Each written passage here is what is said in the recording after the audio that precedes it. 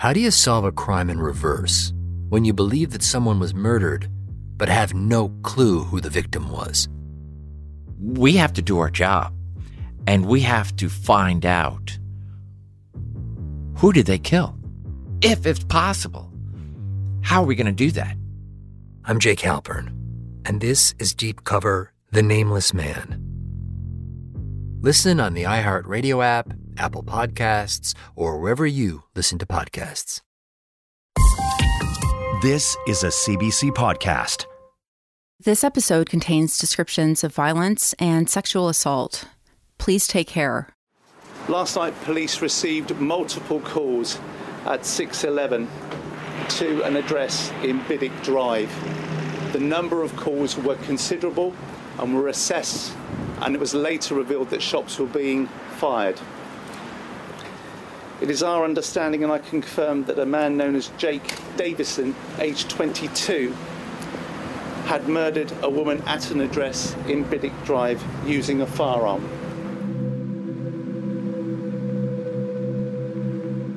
I've had this growing sense of unease for a long time, since before I started working on the series. It's sort of like a low-grade buzz. Davison shot and killed his mother. He then went onto the road and fired again, killing 3-year-old Sophie Martin and her father, Lee. I think it comes from the fact that we're constantly exposed to extreme violence and misogyny, whether we realize it or not. The gunman then headed into a nearby park, shooting and injuring another man and woman. In the park, he killed 59-year-old Stephen Washington before heading to Henderson Place, where he shot his fifth victim, 66-year-old Kate Shepherd, who later died in hospital. The weird thing is, you get used to it. It sort of blends in with the background, so you don't notice it. It becomes white noise. And most of the time, you just tune it out. It was here that the gunman then shot himself and was declared dead at the scene.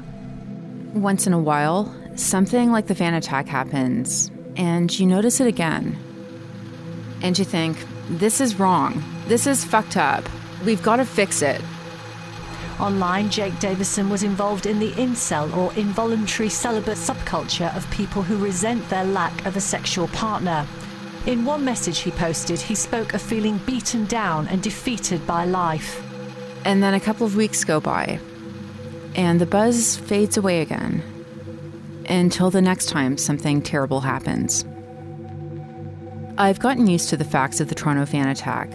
For the better part of 3 years now, I've been repeating, Alec Manassian killed 10 people and injured 16 more, like some sort of grim mantra. As I repeated it, the buzzing started to fade. But the other morning, I woke up and checked my email. There was a message in my inbox from one of my producers. The subject line was, 11th victim of the van attack. One of the people Manassian struck was a 65-year-old woman named Amaresh Tesfamariam. She was injured in the attack and had remained in hospital ever since. On October 28, 2021, she died of complications from those injuries. Amaresh Tesfamariam's death has brought that buzzing back. I haven't gotten used to it yet. I haven't gotten used to saying that on April 23rd, 2018, Alec Manassian killed 11 people and injured 15 more.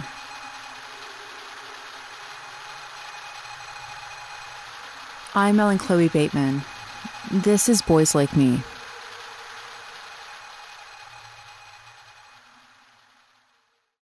My first inclination was, if I was interested in Ellen, I would definitely try and join your social networks now. This is Earl Fischel. So yeah, knowing who's in there is important because there is a lot of information. Even in just photos themselves, there's lots of good information. Earl used to work in cryptology for the Government of Canada. Now he's with a private company called Field Effect, which specializes in IT security. What kind of information would you find in someone's photos? The geolocation information. like a certain photo sharing sites, make it really easy to see a lot, like what camera took the photo and stuff like that. That's all captured, not always, but often as part of like photo metadata. Anyway, so that kind of stuff is there. But then also just seeing the picture can be revealing. This all sounds very sinister, of course, but it's very easy to take someone's photo and then go do like reverse image searches for it and see where else you can find them. I've known for a while that I might end up the victim of a coordinated online threat campaign. I might get doxxed. That means rape threats texted to my phone and living with the knowledge that people have my home address. So Earl's been helping me do what I can to protect myself. I didn't really find nothing that made me worry or anything like that, for sure.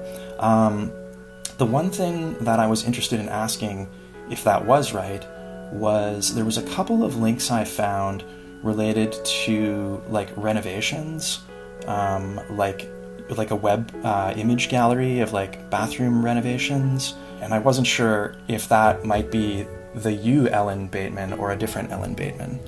It probably is me. There's a recent UNESCO report called The Chilling. It talks about how women journalists around the world are under attack. In particular, it found that women who research and report on issues of gender and misogyny are increasingly being hacked and doxxed. Threats of physical violence and sexual assault are also common, and sometimes those threats are made real. Globally, 1 in 5 women surveyed said they'd experienced attacks or abuse in the real world as a result of their online work. Is the house on... Oh, we shouldn't say the street name then. I don't know if you bought that house or not, but the gallery has the street name in it. Okay. So, yeah. Is that the house you're in right now? It's the house I'm in right now. Yeah. I've spoken to other women who have worked on stories like this one, or who have done academic research about toxic online communities. Some of them are scared and would only speak with me off the record, or with a promise that we'd use a pseudonym. Some have left public life, moved to the country, and started getting their mail from P.O. boxes. Some have had their kids' lives threatened. There's been a real barrage and an uptick in rape threats, abuse, death threats, but these are all things that I lived with already. This is Laura Bates. The scariest thing I would say that's happened since the book came out has been people trying to find me, which again was something that I anticipated, so I was very careful before the book was published to take a number of security steps to protect my location and my family's identity and locations. She's talking about what happened after she published a book called Men Who Hate Women. It came out in 2020. It's about her experiences posing as a young boy named Alex and going undercover in misogynist online communities. After it was revealed that I'd gone undercover on these websites to research the book, some of the platforms that I had been a member of were, then there were people on them posting pictures of themselves with knives or saws or weapons and saying things like, okay, which one of you fuckers is Laura Bates? That kind of thing. Internet threats weren't a new thing for Laura. She'd been dealing with them since 2012, when she launched a website called the Everyday Sexism Project. Her idea was to create a space where women could share stories about everything from workplace harassment to sexual assault. Like thousands of other women, I've spent hours on the site, seeing my own experiences reflected in their stories. And so I started talking to other women that I knew, women I just met, older women, younger women, and just saying, have you ever experienced anything like this?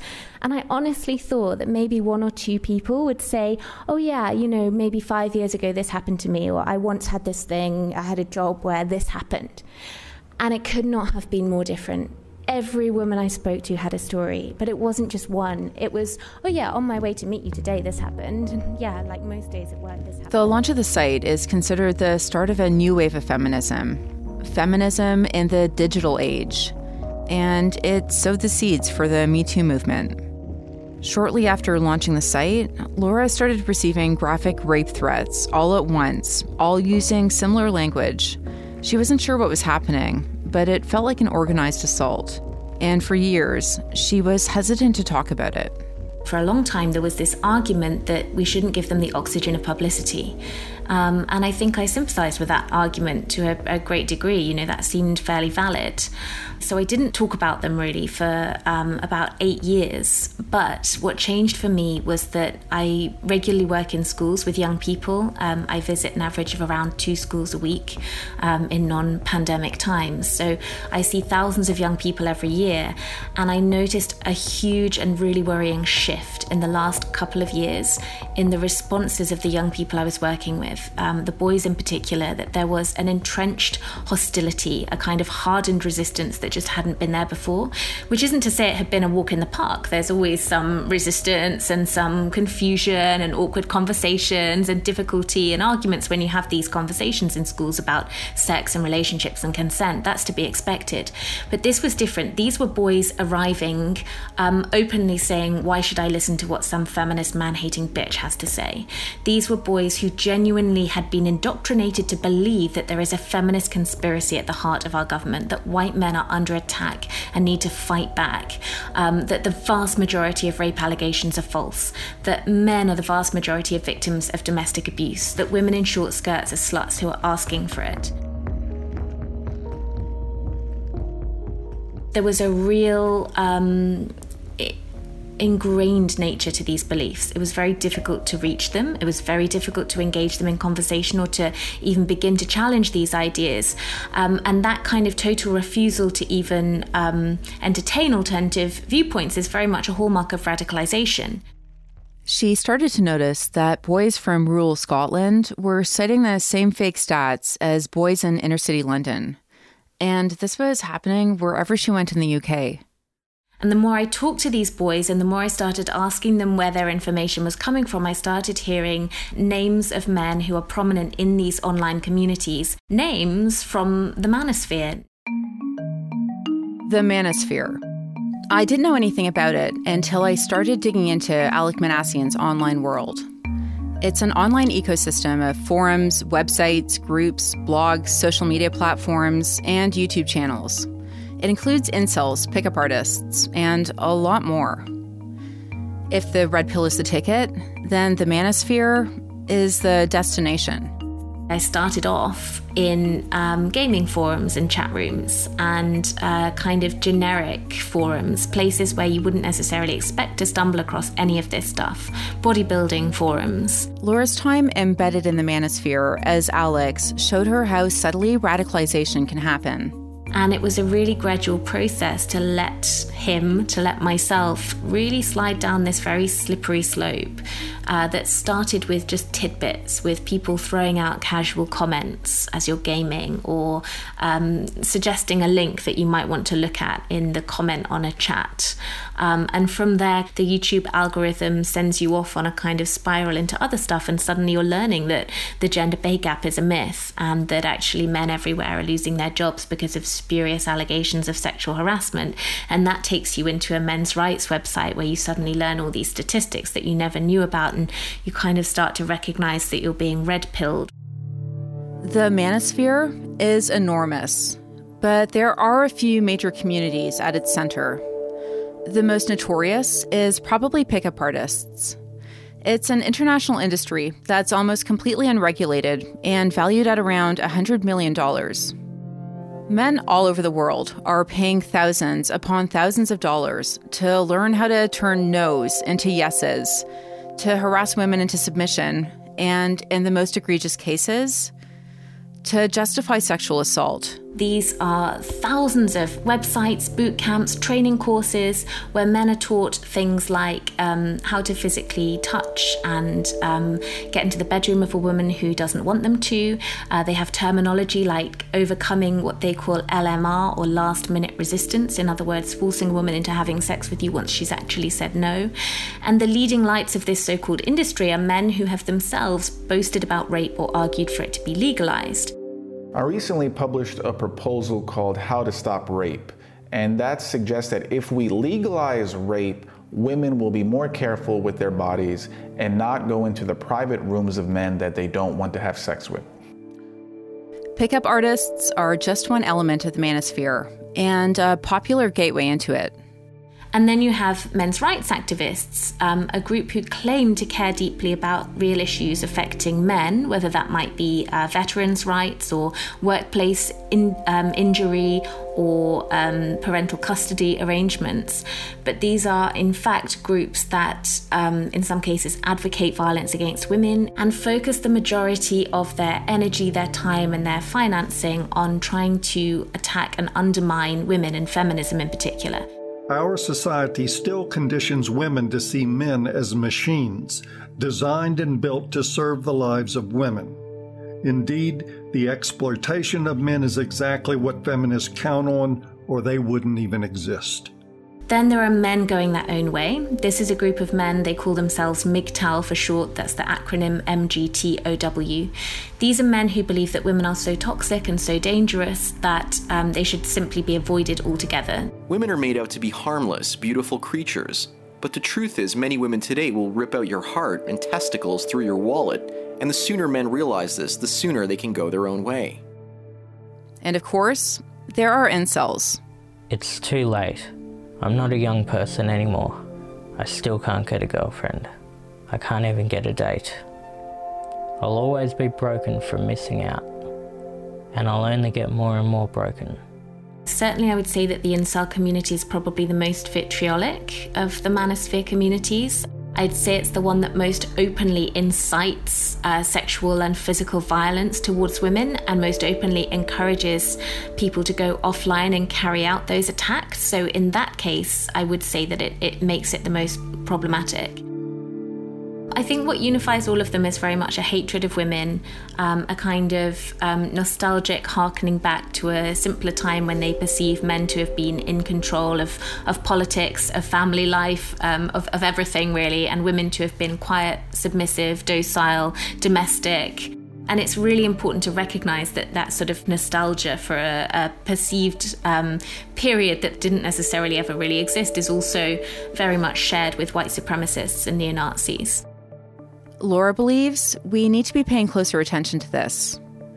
Events like the van attack are heinous, they're violent, they're beyond our comprehension.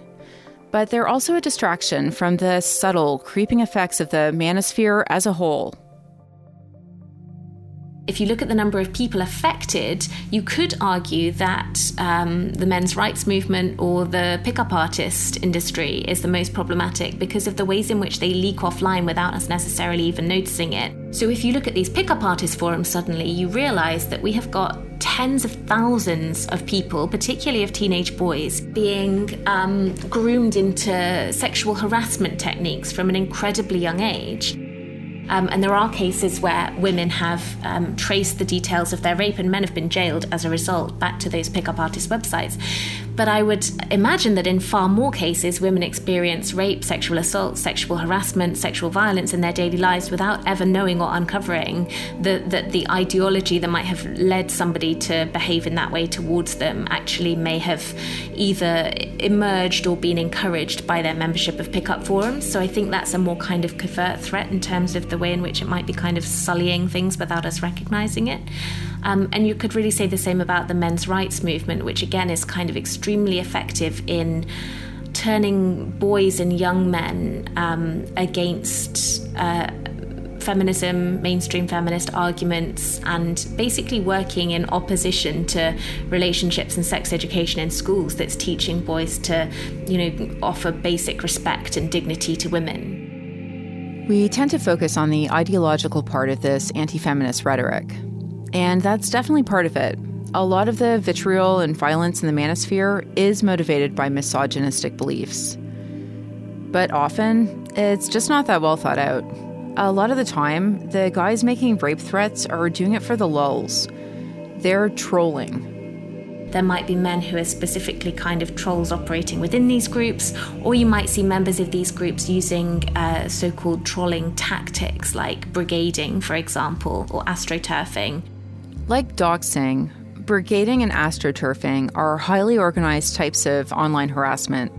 It means flooding women's inboxes and social media accounts with taunts and threats, shutting down their websites, writing damaging reviews of their work, threatening them through texts and phone calls. Laura experienced a lot of this. And I was worried that the same might be in store for me. It's not like I found any compromising anything about Ellen, but it wouldn't be super difficult to try and learn more about you based on what's there.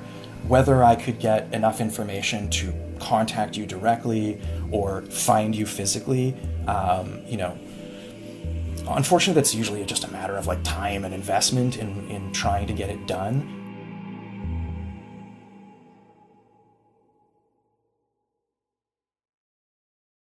Dr. Robert Haddon was the kind of OBGYN you recommended to your best friend, but his cheerful demeanor hid an ugly truth. Dr. Haddon was found to be a serial predator who abused hundreds of patients over his decades-long career. Exposed, Cover Up at Columbia University is a new podcast from Wondery and Dr. Death's Laura Beale. It's a story about people who are supposed to protect us, physicians, prosecutors, and the people around them. And it asks, did these institutions provide cover for a known predator? Listen to Exposed, ad-free on Wondery Plus. After months of pretrial hearings, Alec Manassian's trial began on November 10th, 2020. That Alec Manassian was the man behind the wheel, that he planned and executed the deadly Toronto van attack is not in dispute. The only question before the court, is he criminally responsible? Because of the pandemic, the trial was almost entirely virtual. The judge, the attorneys, and the press were all connected over a video link. But there was an exception. There was a room at the courthouse for victims and their families. Kathy Riddell was there. I sat with a family whose daughter was killed on that street that day. You'll remember Kathy. You've heard from her before. She was struck by the van and thrown into a glass bus shelter. I just felt absolutely horrible that I was there and a survivor and their daughter was dead. It's something that I'll probably never totally get over. Kathy spent 3 months in a hospital and still hasn't fully recovered. Given my background and the fact that I'd been physically active all my life, never expect it to end up this way. And there is only one person to blame for that. She learned a few details while she was in hospital, but she has no recollection of the attack itself. And I really didn't get a full picture of what happened until the first day of trial. And then I got an eyeful and an earful. Maybe a little too much. It was very hard to deal with then. And I think I went through my trauma at that time. The trial began with a lengthy presentation by Crown attorneys that included photos and video of the attack's aftermath. We saw that hour-and-a-half video at the beginning, which was absolutely devastating. I'm still having nightmares about that because they showed every single person being injured. They read out all the major incidents that happened to them, which hospital they went to, what the coroner's report was. It was gruesome. It was beyond gruesome. It's one thing to see what happened to yourself, but it's another to share that experience with someone who's losing a child on screen.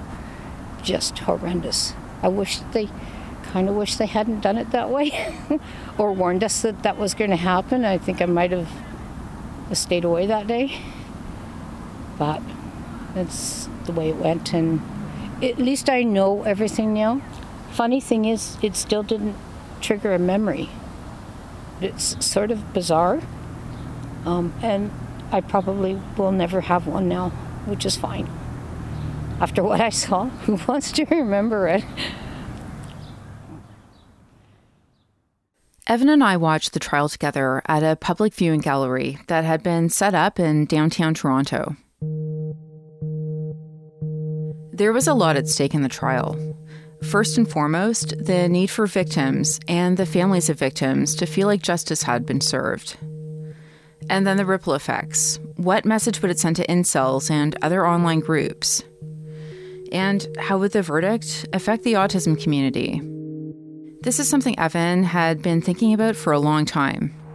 So, do I think that autism will be a factor in this trial? No, because autism It's never really driven someone to hurt someone intentionally.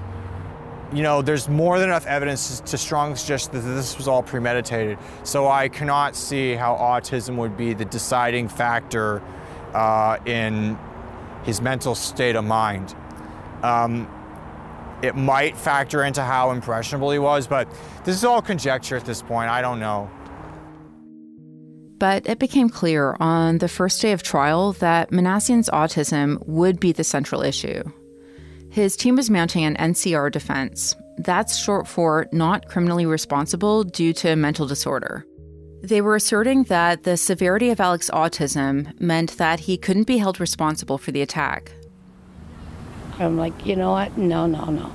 There's way too much that doesn't fit here. That is just an excuse. I'm not going to accept that.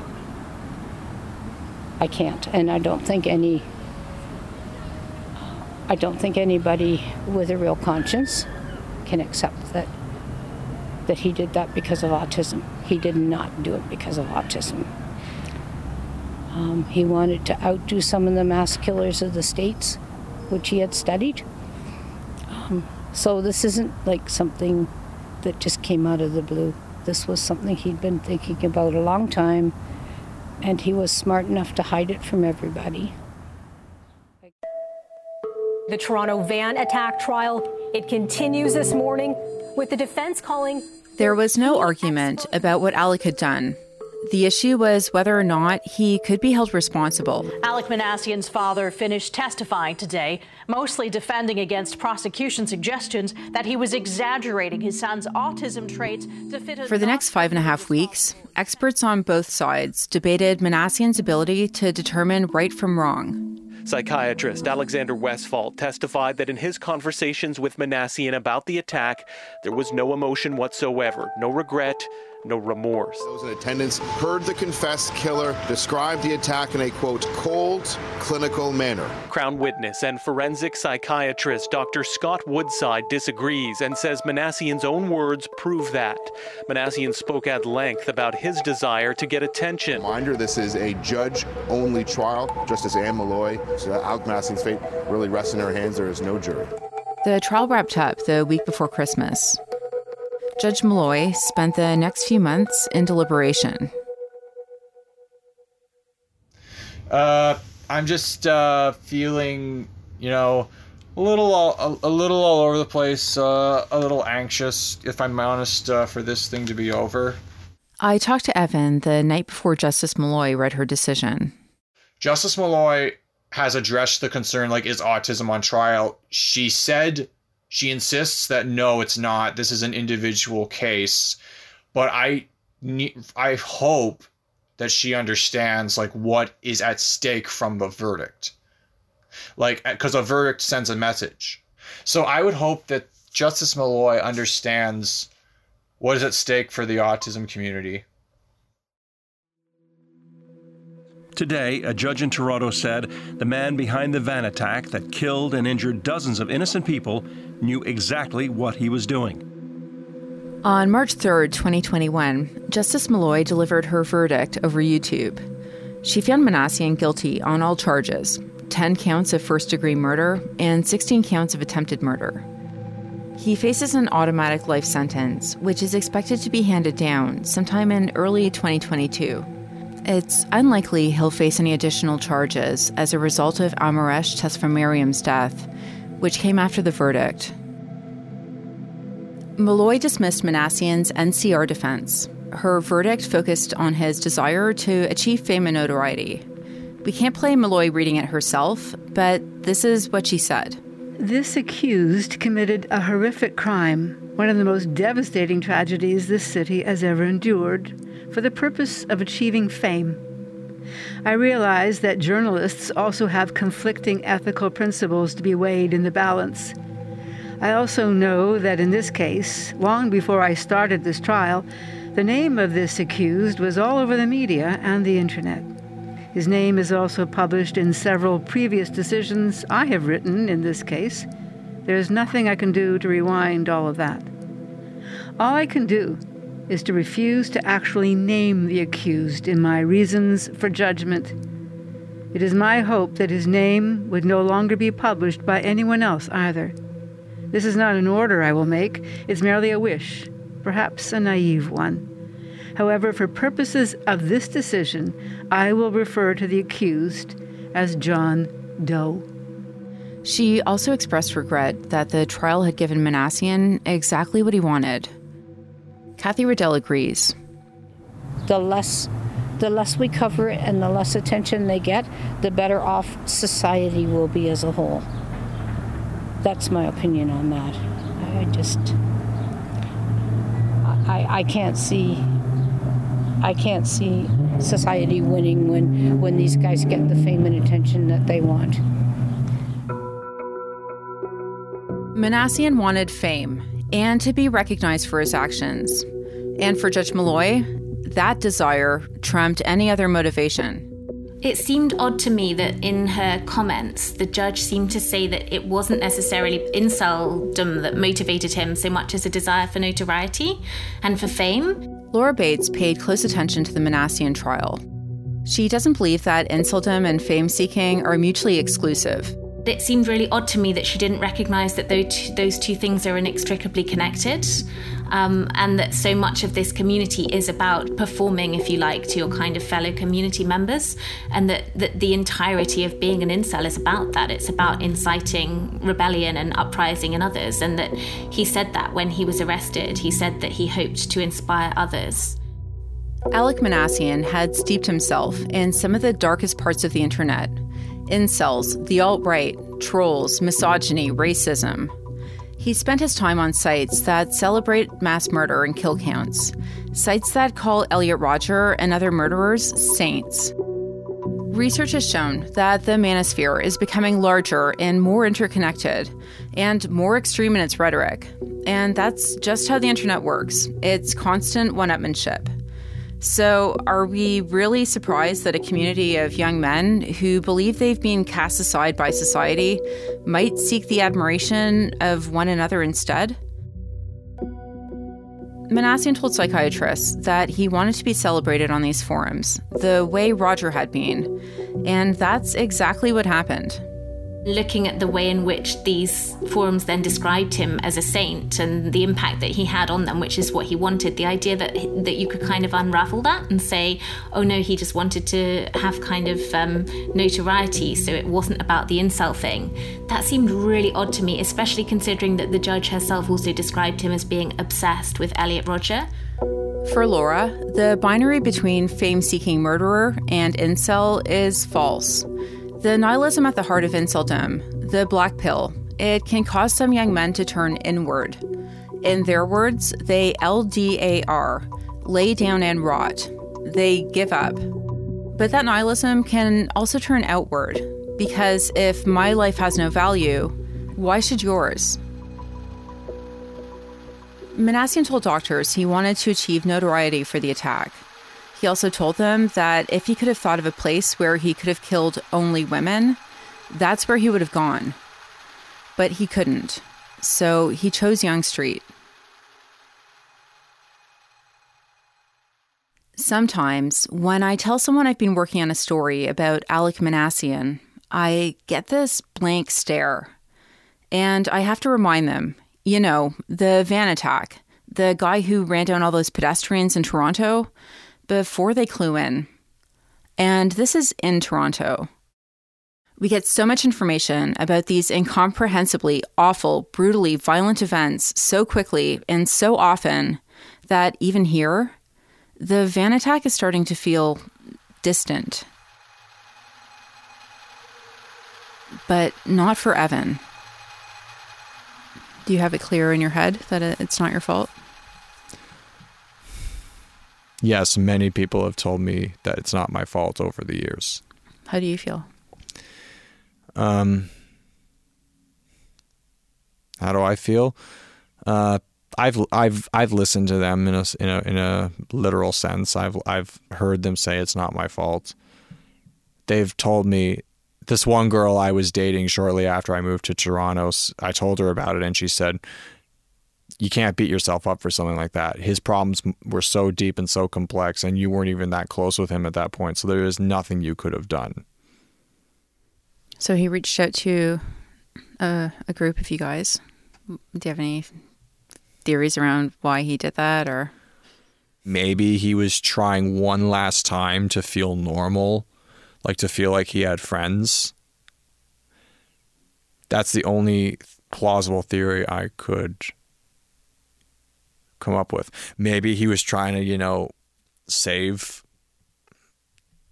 But I don't like to think about that theory.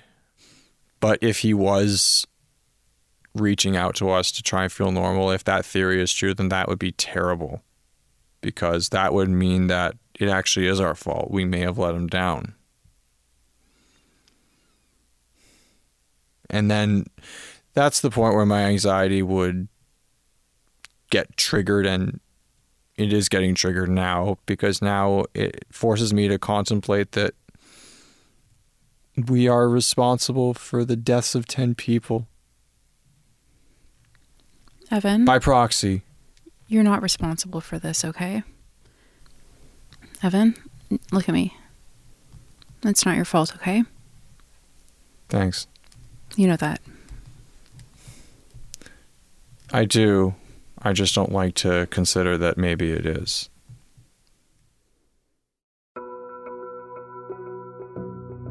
I've spent the last few years thinking about Alec Manassian, and as satisfying as it would be to point a finger at one moment in the story where anyone could have intervened, I'm not sure that moment exists. I don't know if there's anything that anyone could have done.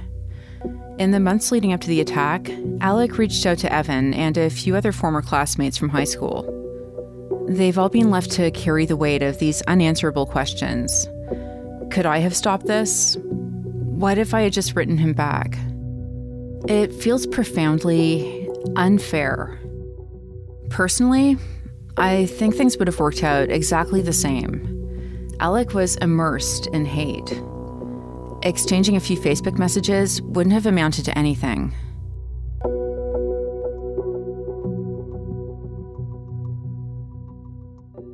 Since Judge Malloy's verdict, Alec Manassian has denied all media requests. In the 3 years I've been following this story, I've made several interview requests through Manassian's attorneys, and they've all been turned down. I've also reached out to Alec's family. They've said they won't consider talking until after sentencing. Well, I found out on Saturday that he wants to talk to me. I kind of froze up. I'm like, oh God, he wants to speak to me. But Alec does want to speak to Evan. For now, Evan has decided not to speak to Alec. How are you feeling about it?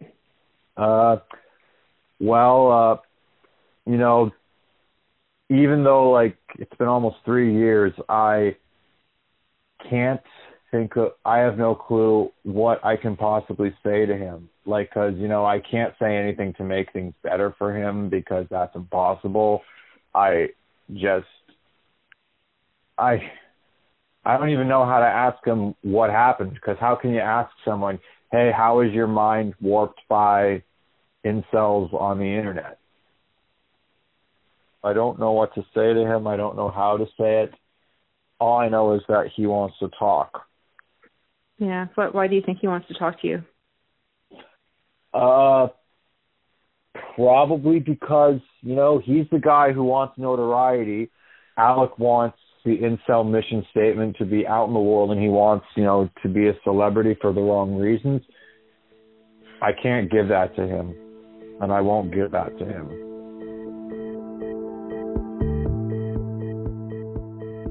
The decision to use Alec Manassian's name and to discuss him as much as we have wasn't an easy one.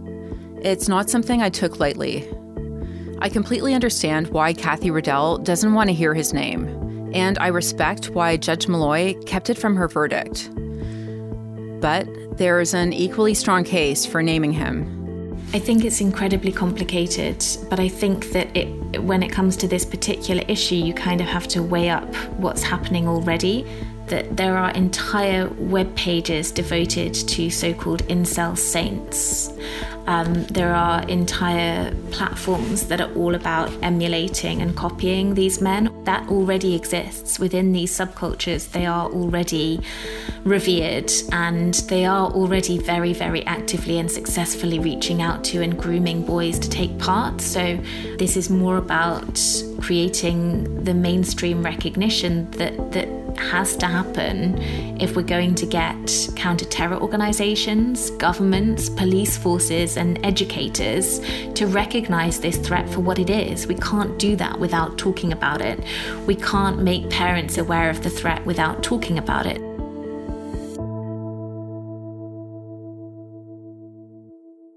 One of the producers I worked with on this show made an offhand comment about traffic fatalities the other day. How we've collectively agreed that a certain number of deaths every year are an acceptable loss for the convenience of being able to get around pretty easily. And the thing that terrifies me is that somewhere along the way, we've agreed that things like the Manosphere and the van attack are just acceptable losses.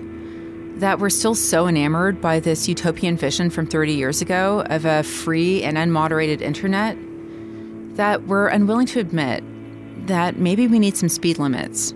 There isn't any other job where we'd expect people to walk to work whilst people are screaming at them that they'd like to rape them, and these are the different weapons that they'll use to slice them open with. So why should we expect that of women who happen to do their jobs online and happen to be working in this area?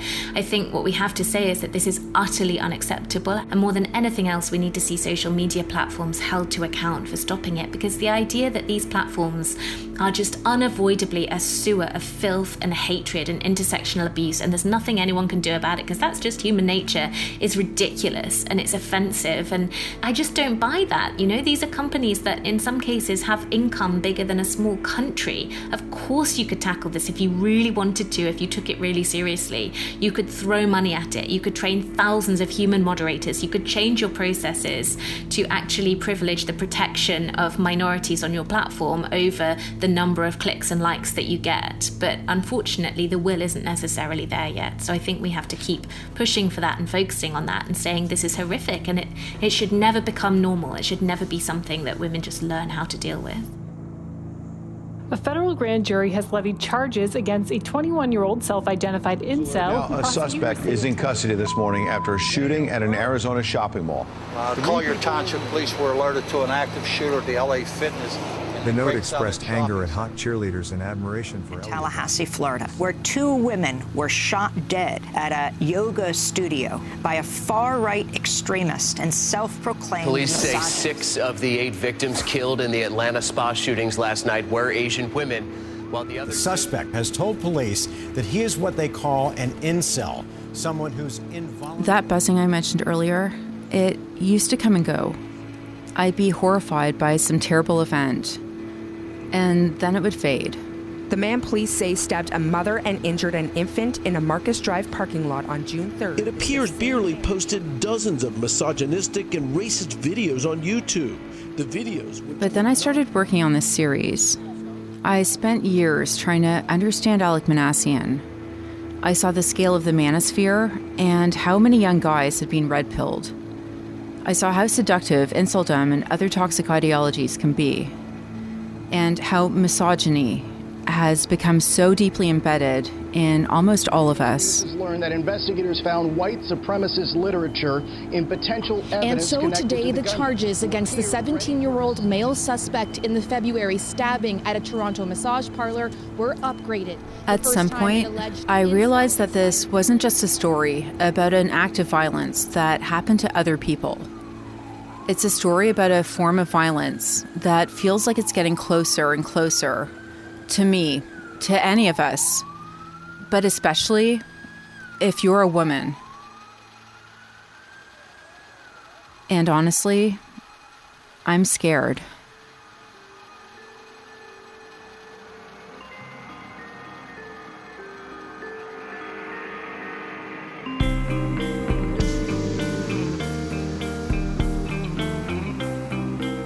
A special thanks to all of the survivors and residents of Willowdale who generously shared their stories with us. and our condolences to the families of those who were killed in the Toronto van attack. Boys Like Me was created by me, Ellen Chloe Bateman. The series is produced by me, Chris McEnroe, Scott Dobson, and Michael Catano. Michael Catano is our head writer. Additional production by Evan Mead. Eunice Kim is our associate producer. Emily Cannell is our digital producer. Sound design by Michael Catano. Chris Oak is our story editor, and Evan Agard is our video producer. Artwork by Ben Shannon. Damon Fairless is our senior producer. The executive producer of CBC Podcasts is Arif Noorani, and Leslie Merklinger is CBC Podcasts executive director. Special thanks to Dave Downey, Cecil Fernandez, Andrea Morales, Lauda Antonelli, Julia Whitman, Joanna Landsberg, Amanda Cox, Carol Off, Michelle Shepard, Brendan Hughes, the CBC Reference Library, Radio Archives, and Visual Resources. Additional audio courtesy of The Guardian UK, BBC News, City TV, CHCH, The Hill, Fox News, The Pittsburgh Post-Gazette, The Charlotte Observer, KRON, ABC News, 12 News, Democracy Now!, Sudbury.com, Today, and CBS News.